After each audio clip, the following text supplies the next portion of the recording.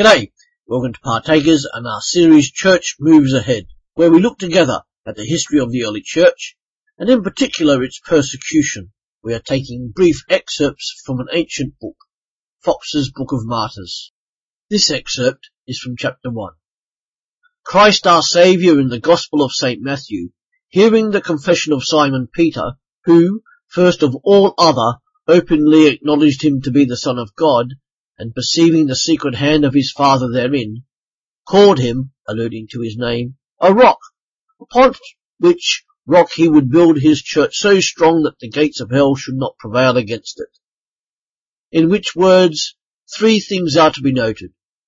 First, that Christ will have a church in this world. Secondly, that the same church should mightily be impugned not only by the world, but also by the uttermost strength and powers of all hell. And thirdly, that the same church, notwithstanding the uttermost of the devil and all his malice, should continue. Which prophecy of Christ we see wonderfully to be verified, insomuch that the whole course of the church to this day may seem nothing else but a verifying of the said prophecy. First, that Christ has set up a church, needs no declaration. Secondly, what force of princes, kings, monarchs, governors, and rulers of this world, with their subjects, publicly and privately, with all their strength and cunning, have bent themselves against this church. And thirdly, how the said church, all this notwithstanding, as yet endured and held its own. What storms and tempests it has overpassed. Wondrous it is to behold. For the more evident declaration whereof, I have addressed this present history to the end.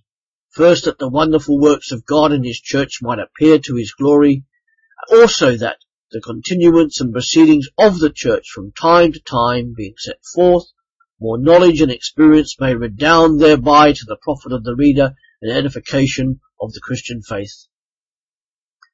As it is not our business to enlarge upon our Saviour's history, either before or after his crucifixion, we shall only find it necessary to remind our readers of the discomfiture of the Jews by his subsequent resurrection. Although one apostle had betrayed him, although another had denied him, under the solemn sanction of an oath, and although the rest had forsaken him, unless we may except the disciple who was known unto the high priest, the history of his resurrection gave a new direction to all their hearts, and after the mission of the Holy Spirit imparted new confidence to their minds. The powers with which they were endued emboldened them to proclaim his name, to the confusion of the Jewish rulers and the astonishment of Gentile proselytes. Thanks for joining us here at Partakers.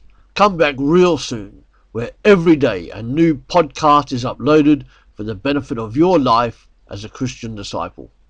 Or come visit us online at www.partakers.co.uk. Thank you.